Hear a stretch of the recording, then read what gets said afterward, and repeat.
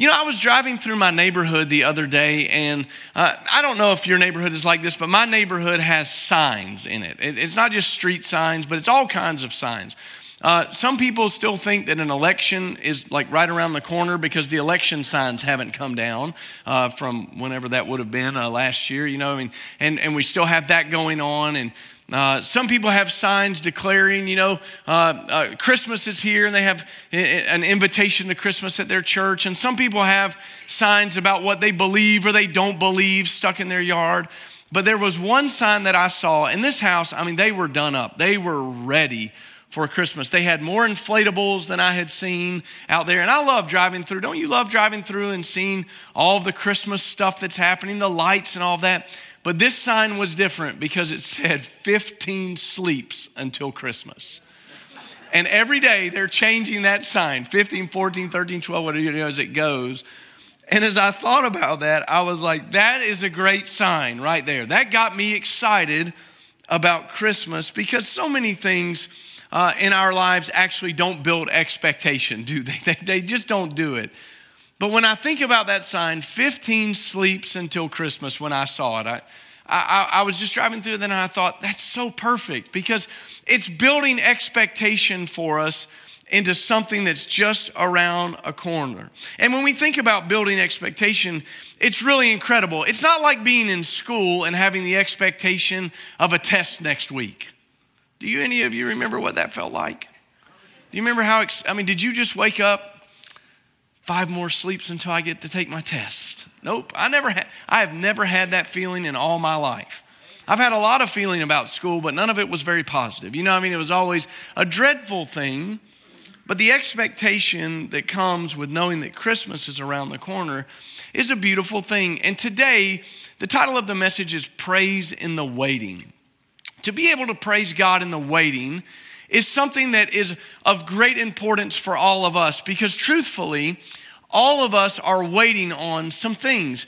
And it might be some things that are short-term waits for us. It may be that you have just a few weeks until the waiting is done. And that's a great thing for us when we can look forward to anticipation with that. Maybe you're looking forward to closing out the year at your work because at the end of the year, it's a busy time. And when you get that closeout done, it's good. Some of us have been celebrating some great things that have happened this year. I've had some friends that have been able to say, like, I've only got 3 more treatments left for cancer, and I'm going to be done with that. And you just praise the Lord for that. It's a great thing when somebody's able to do that. And when we say that we're waiting for God to do some great things, we're also waiting for his second coming, and we're looking forward to that, and we find ourselves in the waiting, praising God. And today I want us to look at the life of Simeon. So if you have your Bibles, turn to Luke chapter 2. There are not many verses in the scripture that record much about Simeon. He's a little bit of an obscure fellow for us to look at this morning, but there's something about his life when we think about what it means to be praising God in the waiting that we begin to see that are very important. And I think that it becomes something for us to consider in the Christmas season that becomes really crucial for us because the truth of it is, you're always waiting for God to do something. All of us. You're always waiting for God to do something. If you're not waiting for God to do something, you don't have an active prayer journal. Because all of us are always waiting on God to do something. And sometimes those things are with great anticipation. Sometimes those things are with great wonder because we don't know what God's going to do. We don't know what the outcome is going to be. And we have a thought about how it should be, but we're not really sure what God might be up to. And as we look at these verses, I think that Simeon's life teaches us how to praise God in the waiting. Let's read verses 21 through 35 this morning. When the 8 days were completed for his circumcision, he was named Jesus, the name given by the angel before he was conceived. And when the days of their purification, according to the law of Moses, were finished, they brought him up to Jerusalem to present him to the Lord. Just as it is written in the law of the Lord, every firstborn male will be dedicated to the Lord, and to offer a sacrifice according to what is stated in the law of the Lord, a pair of turtle doves or 2 young pigeons. Now there was a man in Jerusalem whose name was Simeon. The man was righteous and devout, looking forward to Israel's consolation, and the Holy Spirit was on him. It had been revealed to him by the Holy Spirit he would not see death before he saw the Lord's Messiah. Guided by the Spirit, he entered the temple when his parents brought in the child Jesus to perform for him what was customary under the law. Simeon took him up in his arms, praised God, and said, "Now, Master, you can dismiss your servant in peace. As you promised, for my eyes have seen your salvation. You have prepared it in the presence of all peoples, a light for revelation to the Gentiles and glory to your people Israel." His father and mother were amazed at what Simeon had said about him. Then Simeon blessed him and told his mother Mary, "Indeed, the child is destined to be the cause of the fall and the rise of many in Israel, and to be a sign that will be opposed and a sword that will pierce your own soul, that the thoughts of many hearts may be revealed." The story begins with the background here of Mary and Joseph doing what was right. They were doing what they were supposed to do. They were taking Jesus to the temple, as was the custom according to the law. Now, the law dictated some very specific things that needed to be done. There was his circumcision that was supposed to take place, and it had a specific date that it was supposed to take place. And then you understand they were going to come and they were going to do several things on this date as they arrived. It said that they were going to redeem him. And that sounds like a funny thing for us to say, but that actually goes back to the Old Testament. The firstborn of all Israel were always to be redeemed. They were holy unto the Lord. Now, what we learn about Mary and Joseph is that they were not people that were exactly well off, because they brought what was the lesser of the redemption sacrifice that morning or that afternoon, we don't know, to the temple. They were supposed to bring a lamb to be redeemed, or if you didn't have means, you could bring the birds, the pair of turtle doves or the 2 young pigeons, because that was for folks of lesser means. They were also coming at the end of Mary's purification. After the birth of your first son, or a son, I should say, there were 40 days that a lady was supposed to wait in a time period of purification before she presented herself at the temple and went through a purification process. I find this interesting, that 40 days. 40 days has many different times it shows up in the scripture, and it's often that we don't think about this. Do you remember that there were 40 days that Elijah carried on in the strength of a special meal that was given to him? There were 40 days where Jesus fasted. There were 40 days where the earth was purified by rain and flood, those kinds of things. That 40 days being very important. And you notice right here, of course, that Jesus' parents were not above the law of God. Isn't that interesting? That no one is. Not even the mother and father of Christ. They're going through and they're doing everything that is supposed to be done as it's supposed to be done. And they don't get any special treatment just because they're caring for, or they've been entrusted with the Son of God. That should be interesting for us to note this morning. If that we're serving the Lord this morning, even the little things matter. They matter for us immensely. If they mattered for Mary and Joseph, they certainly matter for us. But as they do that, they come across this man named Simeon, who had been told by the Lord that he would not see death until he had seen the salvation, the consolation of Israel that would be Christ the Lord. And there are 4 qualities about Simeon's life that I think are massively important for us to understand and to apply into our own lives. As we often look at character studies in the scripture, we find things from characters in the scripture, certainly that we need to avoid. We think about those things, sometimes we go, I don't need to do that. But there are often things in the scripture, in the character of someone's life, that we look at and we say, that needs to be part of my life. And in Simeon's life, we find 4 things. And I want you to notice them with me. When you read verse 25, it says that there was this man named Simeon, and it describes him as being righteous, devout, looking forward to Israel, and being led by the Spirit. So he was righteous, devout, looking forward, and Spirit-filled. So let's start with this idea of being righteous. This word is a picture that we actually grab from construction. If you've ever seen a carpenter's level, you know that it does the ability for you to see if something is canted one way or the other. And it's really taken the place for us of something that would have been used many years ago, actually called a plumb bob. If you've ever seen a plumb bob, it's something that it kind of looks almost like a children's top that you would spin. It kind of comes down to a point. Oftentimes, the ones that I've seen are metal. They're heavy. And what you would do is, on one end of the plumb bob, you would tie a string and you raise it up high. And when you hang it, that point hangs perfectly righteous, perfectly square down to the ground so that you can see it, so that you could hang it next to a wall that you might be building and see if that wall is canted one way or the other. For us to be righteous means that we are perfect before the Lord. And you know that we can't be perfect before the Lord. We can only be perfect by the imputed righteousness of Jesus Christ that's given to us. But for us to be righteous means that we are living in a way that conforms to God's expectations and that we're living right before the Lord. And that's how it describes Simeon. Now, often we don't see the connection to righteous living and praise in the waiting, but I want to make that connection for you, because every time that we see praise break forth, particularly in the Old Testament, there's always an element of righteousness to it. One of the great stories in the Old Testament comes from the prophet Isaiah, and you remember that the angel of the Lord comes and begins to show the glory of God to him, and the Lord says to him, who will go and who will go for us? And Isaiah says, I'm here, send me. You remember that, but we often forget that as he's praising the Lord, he says, woe is me, I'm a man of unclean lips, as he hears the angelic host sing what we have turned into the song, holy, holy, holy, Lord God Almighty.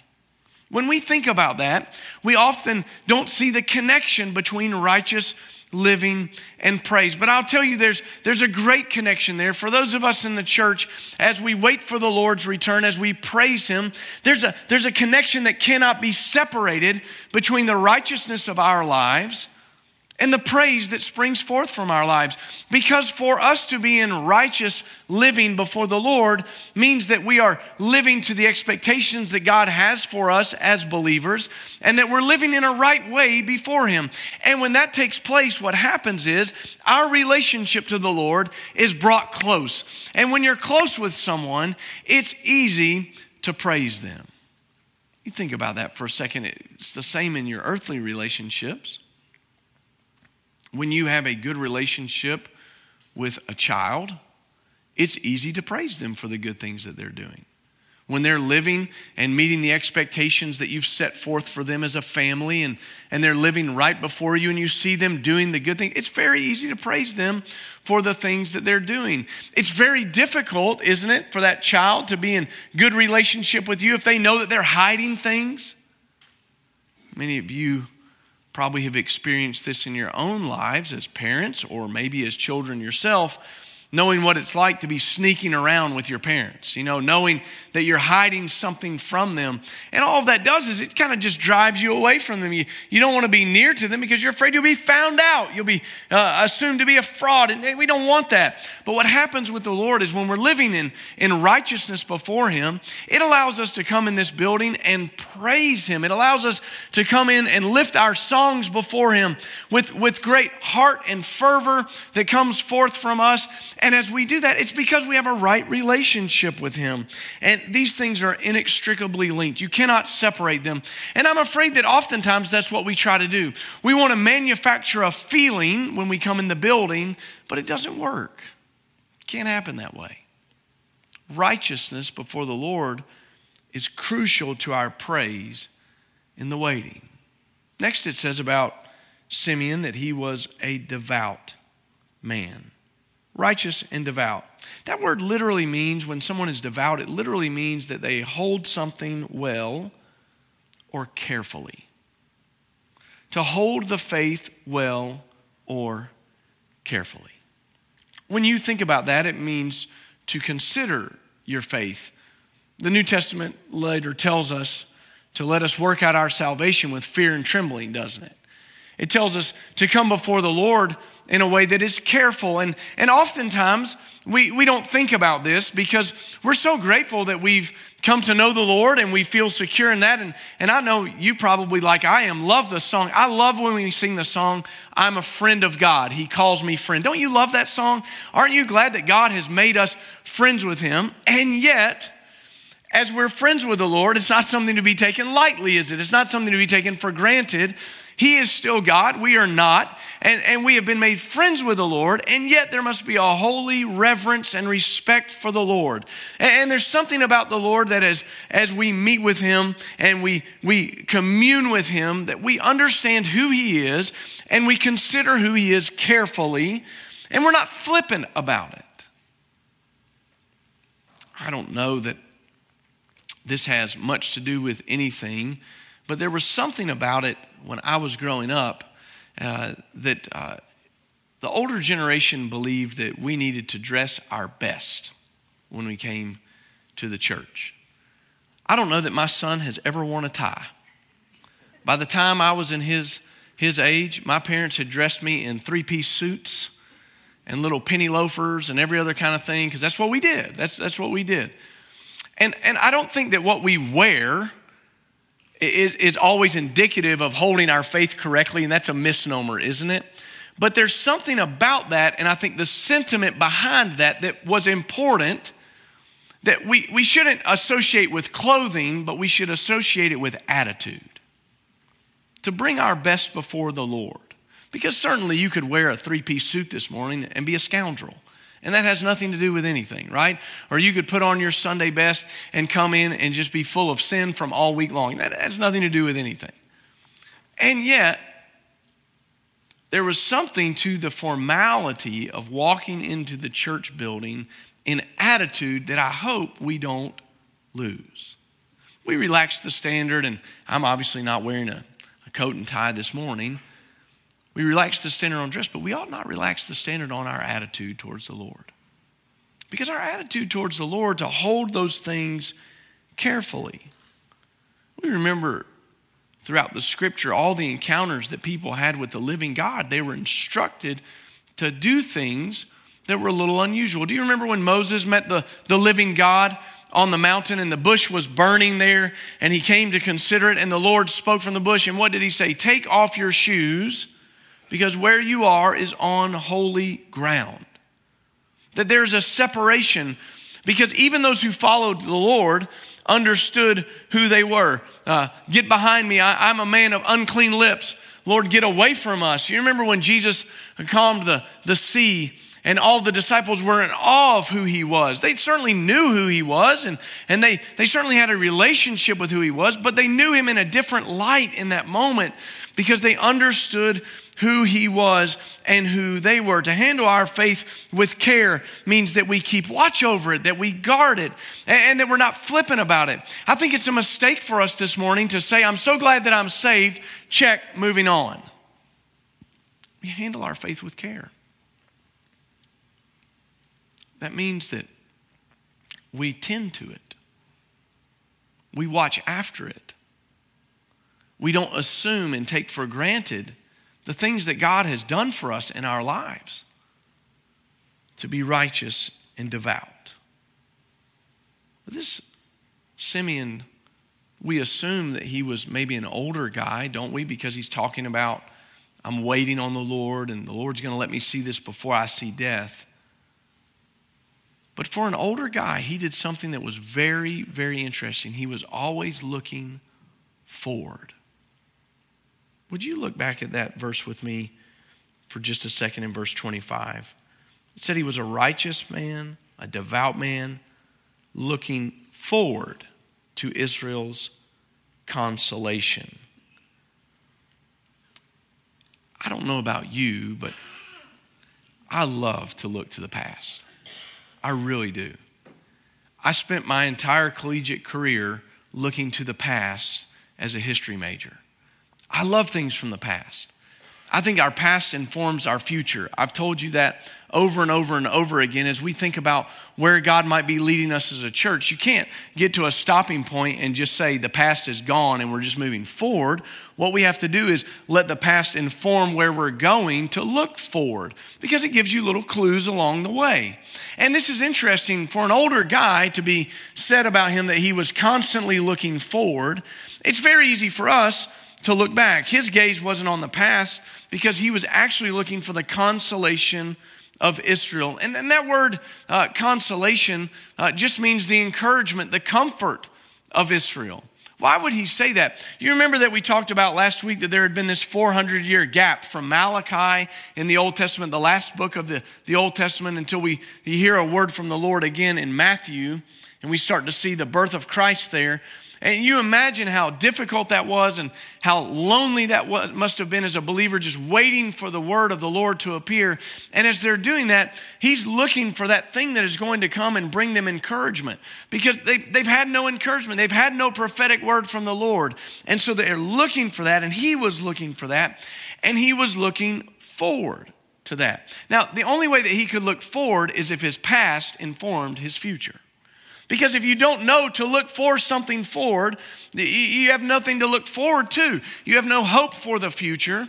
But we know that. I love this hymn. I quoted it a few weeks back where it said that we live with strength for today and bright hope for tomorrow. Very important for us, because certainly what God has done in the past in our lives informs where we're going forward. But I want to read something that's just a reminder for us from Ecclesiastes chapter 7 and verse 10. It says, "Don't say, why were the former days better than these, since it is not wise of you to ask this." We can sit around, and it's easy for us to do that, to sit around and always think that the past was the best. Everything in the past was better. Some things were better, but not everything was better. How many of you enjoyed gardening growing up? Right? Thank you, one of you. Right? My grandmother had a garden that was huge. I spent many a summer day doing shelling those peas and thinking, this is great. Could we just go to the store and buy some and get on with whatever we're going to do today? You know what I mean? It's true. There's nothing like fresh food right out of the garden, right? I mean, it's wonderful. But I don't hear a lot of you complaining that you're going to go home and order something from Amazon because you've been delinquent in buying your Christmas stuff and you're happy it's going to be here in 2 hours this afternoon, you know? Some things are good. But it's a mistake for us to always look at the past, and here's what it is: pine for it. Because if we're wishing that we were living in a day that's gone by, what happens is we're missing all that God has for us in the here and now and what God is about to do. God is not only the God of the past, but he's God of the present and the future. And so as we serve the Lord, to be looking forward is to make sure that we're not missing out on what God has for us, to make sure that we're looking forward in anticipation for what God is doing. He understood the past. He understood the prophecies that a Messiah would come. He understood that that was a necessary thing, that he needed that, because all of Israel was looking forward to that consolation. They were sick with sin and knew that Messiah would come and make all things new, and they were looking for that. That came from the past. But the remedy for his present day and for the future hope of Israel was not in the past. It was coming in the future, and he was looking forward to it. In fact, if you think about it, in his life, we might say, this was actually the old meeting the new. Maybe there's no greater picture of that in the scripture than this, because you have this man Simeon who is well versed certainly in the Old Testament scriptures. He understands the covenants of God. He understands the promises of God. He's understanding the prophecies of God. In fact, he's living in one of those prophecies, because it said that God had spoken to him. It had been revealed to him by the Holy Spirit. He wouldn't see death before the Lord's Messiah had come. So he's living in the promise of that. And that's an older promise, right? He's living in those things. And yet, in just a minute, we're going to see that he walks into the temple that day. And this old guy, living with all of the promises for the past, takes the baby, the new covenant, in his arms. And in that moment, old meets new. And it's this perfect picture of what God was doing. The old was meeting the new. One of the great commentators of years gone by was Alexander Maclaren. And he wrote extensively about this and how the old embracing the new must always be the norm for the church of Jesus Christ. The old embracing the new should always be the norm for the church of Jesus Christ. And one of the things that he points out that I think is so great, and it's a good reminder for all of us, is that a lot of times we're scared of the new. And we don't like the new. Now, I'm not talking about something that's new that departs from Scripture, right? We understand that. But what he was talking about, particularly in the church, is that there's always a generation that's coming up. And I love that the psalmist says, one generation will declare your great glories to another. And we talk about that our generation should be going back and forth in a multi-generational church, learning from each other, by the way. Because God is doing something in a new generation all the time. And it would be good for those of us who are a little bit older, and I count myself in this now, to say that we're a little bit older, to say to the new generation that we understand what it was like to be revolutionary at one point. You know, y'all were called that one time too. Do you remember that? Your parents used to look at you and wonder how the world was going to make it. They worried that they were going to leave you the world. And they sat around and drank coffee at their table just like you do, going, I just don't understand this new generation. I don't know if the church is going to make it. Our politics aren't going to make it. They had the same things you did. But at the Church of Jesus Christ, when we're looking forward, we know that God is doing something with the generation that's coming behind us in believers. And I think that's why Paul tells Timothy, don't let people despise you for your youth. There's youthful exuberance that the church needs. We need it, don't we? We need them to challenge us. We need these teenagers that are up here. By the way, they're going to be the interpreters of the culture for you because they're living in it. And as they live in it as godly men and women, they will help interpret the culture for you and help you understand it. And they'll translate it for God's good and glory so that we can know how to reach people that are coming in that generation. That they'll be great at it.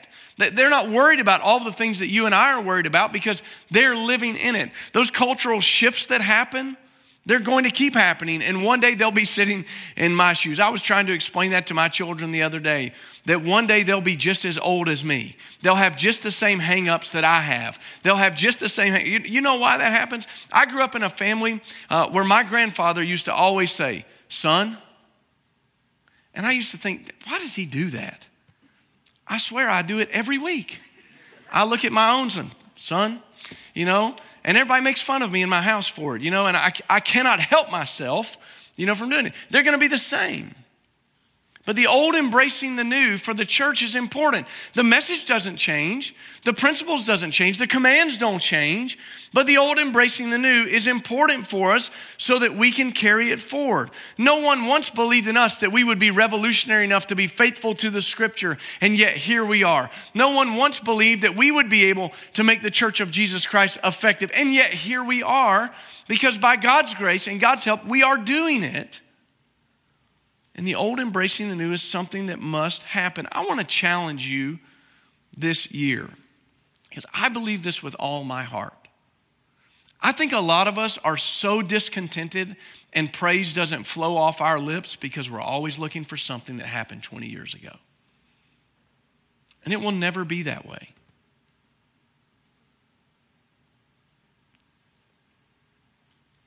Pastor Kirk and Pastors Tim, they're traveling this week with their wives. They're singing. They're a group, you know, they call themselves Evidence. They've been singing for years, and they had an opportunity to go do this. And so we were kind of kidding around with one of the band members, and he said, Pastor, are you going to play guitar for us this week? And I said, I mean, if we really need the praise hymns and songs from like 1992, I'm your guy. But we don't. That's not what we need. And if we're always looking to the past of how it was. Now, listen, I love my past. Not all of it, but I love my past. I was raised by good parents. I had godly grandparents. I'm so grateful for them. They did their best to raise my parents and their grandchildren in the nurture and the admonition of the Lord. And I look back on those memories that I have with them, and they are so fond to this day. But we have to be looking forward. God's work isn't finished in Nashville. God's not done. God has promised to be with us. God says to us that he'll be with us as we go into all the world and preach the gospel. And some of us have forgotten that. And all we say is, well, I tell you, in 1980, the church was awesome. In 1990, the church was awesome. In 2000s, the church, but I just don't see anything. But we're losing the sight of that God's not finished. We need to be looking forward with great anticipation to what God is doing. And that's hard for us sometimes, particularly if we're sitting with heartache, or particularly if we're sitting waiting on God to do something that we've been praying about and we don't understand, or we're waiting on God to show up and we're anxious for him to show up and make some situation in our life be different. But we can look forward with anticipation that the God of yesterday is the God today and the God who will be the same tomorrow. We have so much to look forward to. Righteous, devout, looking forward. But he was also Spirit-filled. For you and I to be Spirit-filled is a game changer. In fact, I don't know that there's anything in the universal church today, and when I say that, I mean the big church of Jesus Christ, not just our church, the big church, that's more lacking.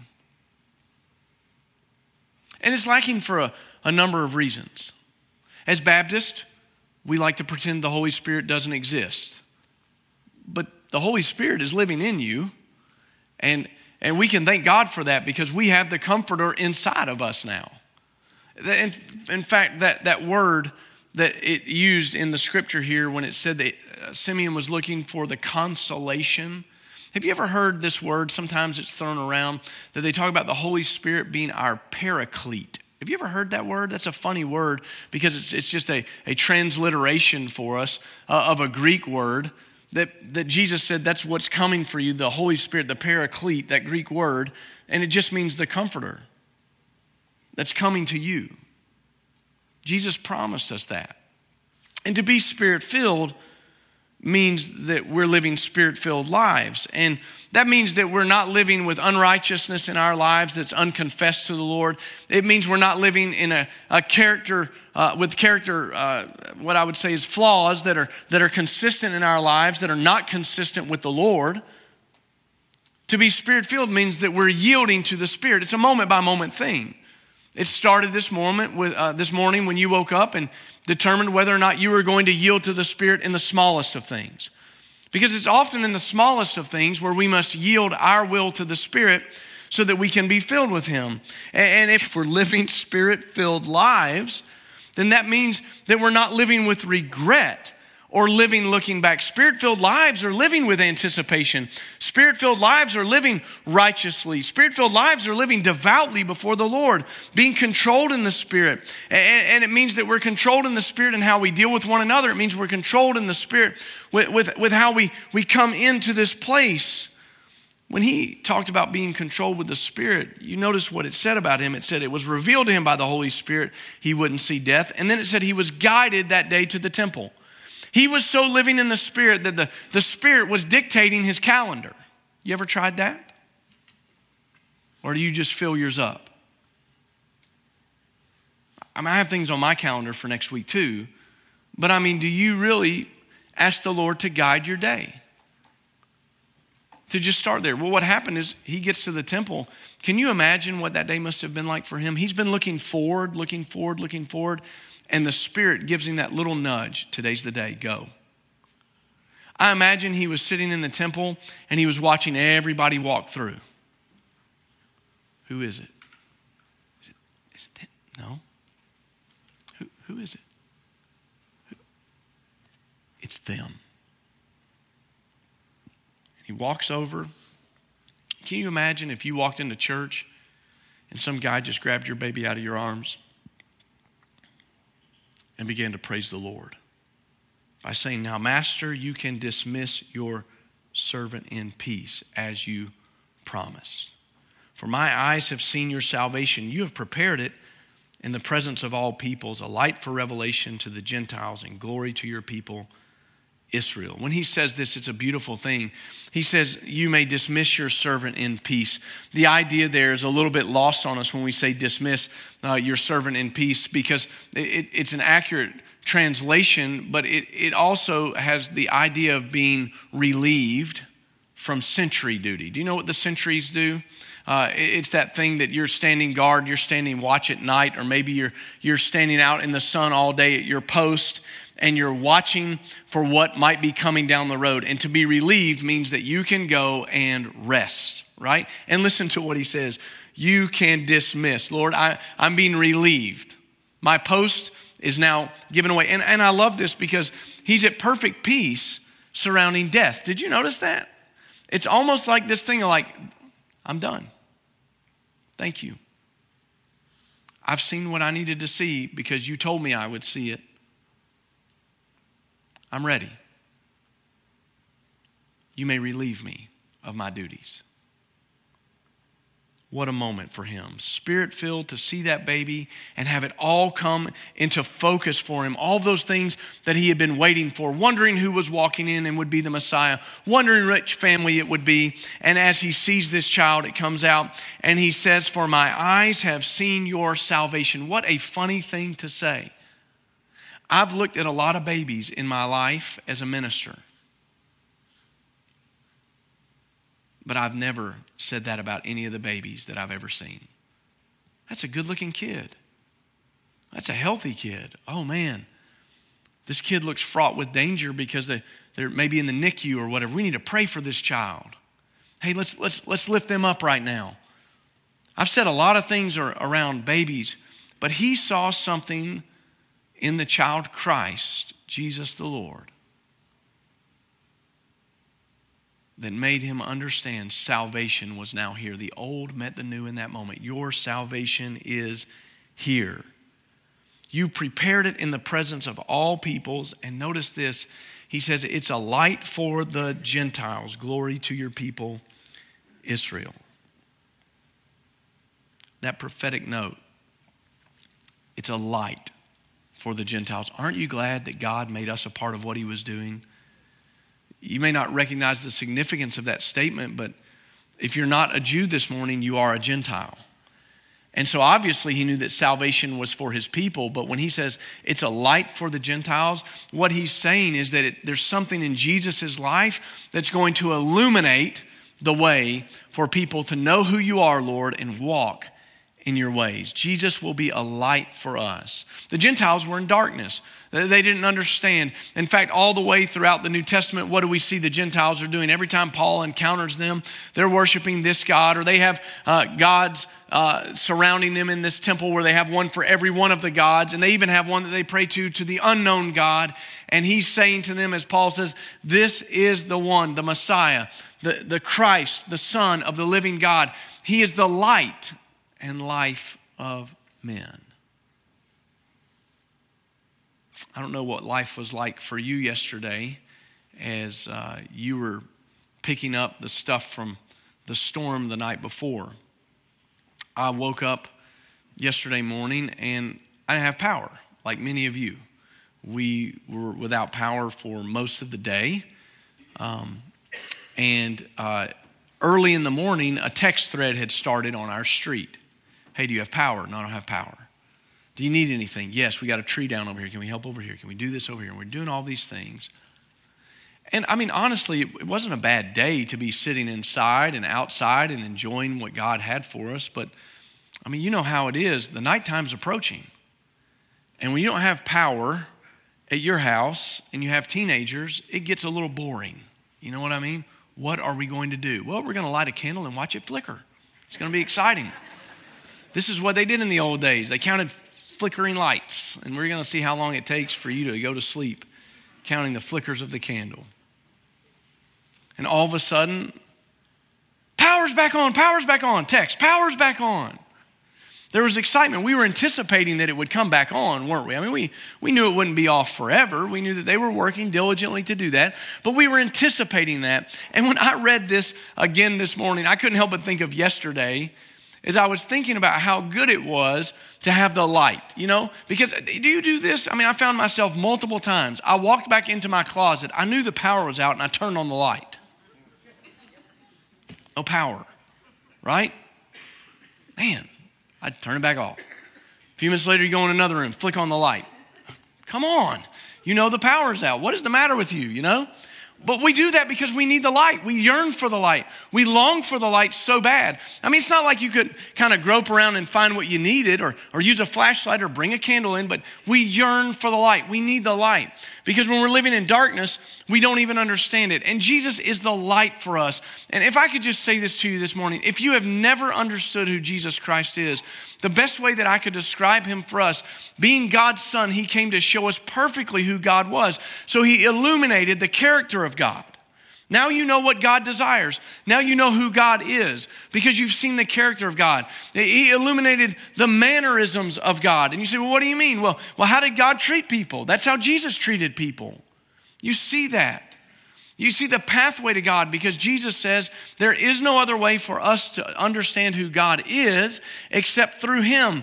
In fact, he says, I'm the way, the truth, and the life. You can't even get to God except through me. And so when we talk about this, what we're understanding is that if he's the light and life of men for us, what that means is that we only find out who God is through Jesus. You'll never find it through self-exploration. You won't. You won't find it through self-help books. You'll just get a little bit better at whatever you were trying to get better at. But to know who Jesus is to come face to face with the living God. Salvation. Salvation from what? The penalty of our sins. The scripture says that we are under God's wrath, judgment, because of sin in our lives. And that what Jesus did was came and lived a perfect life so that he might be salvation for us, dying in our place, taking our sins so that we might be saved. He is salvation. And we've been studying this for a while, but I found it interesting that one of the commentators I looked at this week said, Simeon blessed Joseph, and he blessed Mary and talked about the blessing that it was going to be for everyone else, but he didn't bless Jesus because Jesus was the source of all blessings for us. We've read that as we've gone through our study in the book of Ephesians, all the spiritual blessings that are ours in Christ Jesus. They come, they emanate from him. Every good thing in our life comes from him. And so this morning, I ask you, are you praising God in the waiting? You're waiting for something. I'm waiting for something. All of us ultimately are waiting for the Lord's return. And I pray that like Simeon, we would have faith to believe that what God said is true, that Christ will return. And we look with anticipation for that. That won't happen if we're always looking back to 19 whenever, 2000 whenever. We have to look forward. Now, certainly those things that God has done in the past give us great hope that what God has said in the future will come true.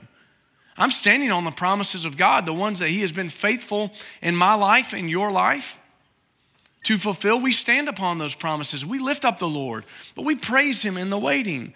We praise him as we wait for his coming and answered prayer. And even in our heartbreaks, we praise him in the waiting this morning. And there's something beautiful about that for us.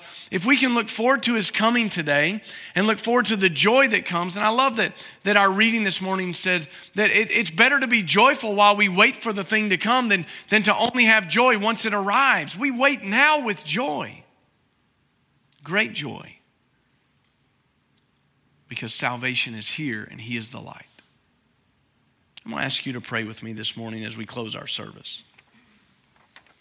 Heavenly Father, we are mindful this morning that for many of us, we came in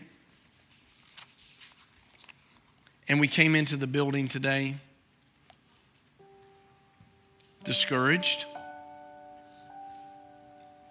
maybe feeling anxious,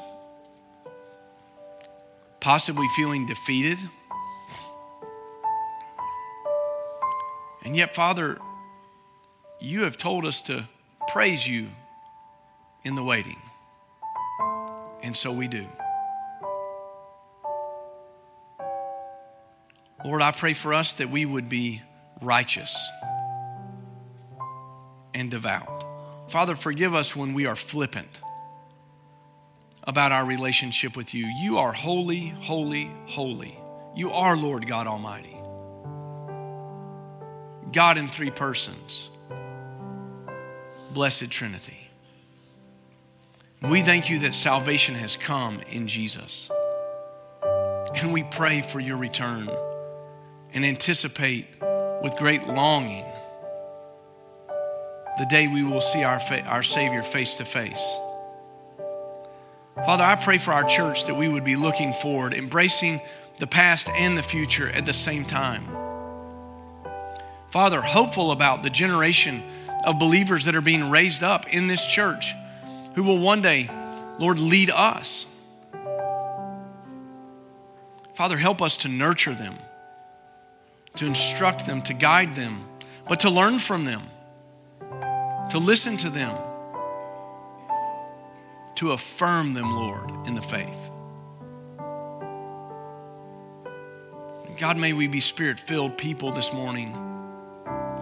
Holy Spirit, may you have your way in our hearts so that we may be joyful in this time of waiting. As we wait, we trust. And as we wait, we choose joy.